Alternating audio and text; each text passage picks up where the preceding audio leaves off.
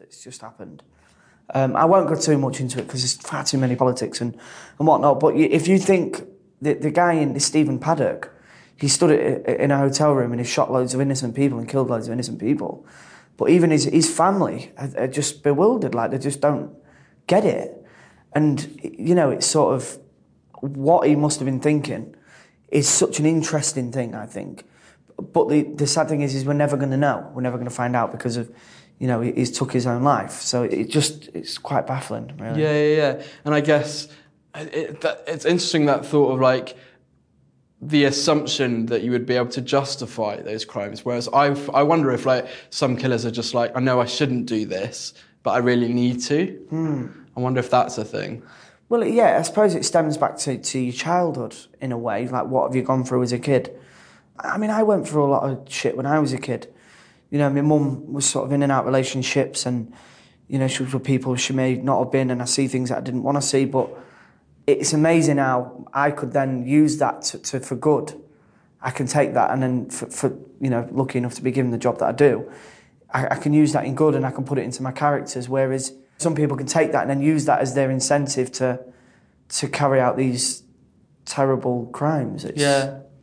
So if we rewind back to what year would it have been when you started filming This Is England, the film? Would it have been 2005. So 2005. So you were what, 13 or yeah, around 13, then? nearly 14. Yeah. So you were in a pretty dark place at that time before the filming started. Yeah, I mean, not dark. You know, well, in a way, yeah. I mean, my mum was a single mum. I never really see much of my dad. Yeah, my mum was sort of in and out relationships. She was going out with people that she shouldn't have been going out with. And I was getting up to the things that I shouldn't have been getting up to. You know, knocking around in areas that I shouldn't have been. And, you know, I was sort of just a bit misunderstood as a kid, I think. Sort of teachers give me a hard time at school. They never treated me with any respect. So I thought, well, I'm not going to treat you with any respect. You know, if you treat me like a human or an adult, I'll treat you the same. So I've always been like that. I've always felt that if you treat people how you want to be treated. So in school, I had a particularly hard time because they just spoke to me like I was a piece of dog shit. So I was like, well, I'm not going to respect you then. So my school years was never very easy. And I was going to a youth centre called the Space Project, which was a school-funded youth centre in Grimsby that I used to go to instead of going to school, or I'd mix and go to school for 2 days and there for a day. And it was the only place in the area or where I felt that I was actually treated with respect. And the workers who worked there did so much for me and did so much for my mum and my family when they didn't have to. You know, that their job was to make sure I was there at 9 a.m. and I go home at 3. Whereas, you know, the workers there took my mum shopping. She wasn't very well. They drove me home. They looked after us.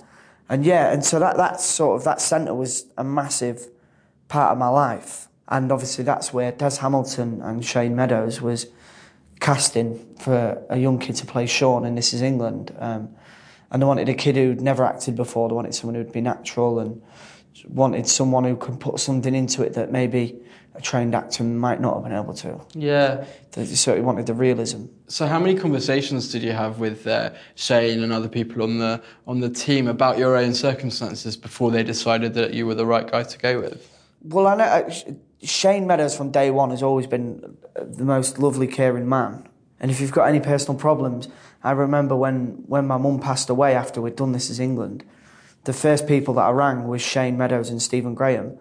And when I was at the hospital, when they told me that my mum passed away at 13, yeah, I remember I rang Shane and Stephen, and before I'd even put the phone down, they'd filled the car up and they was on the way to Grimsby at 5 a.m.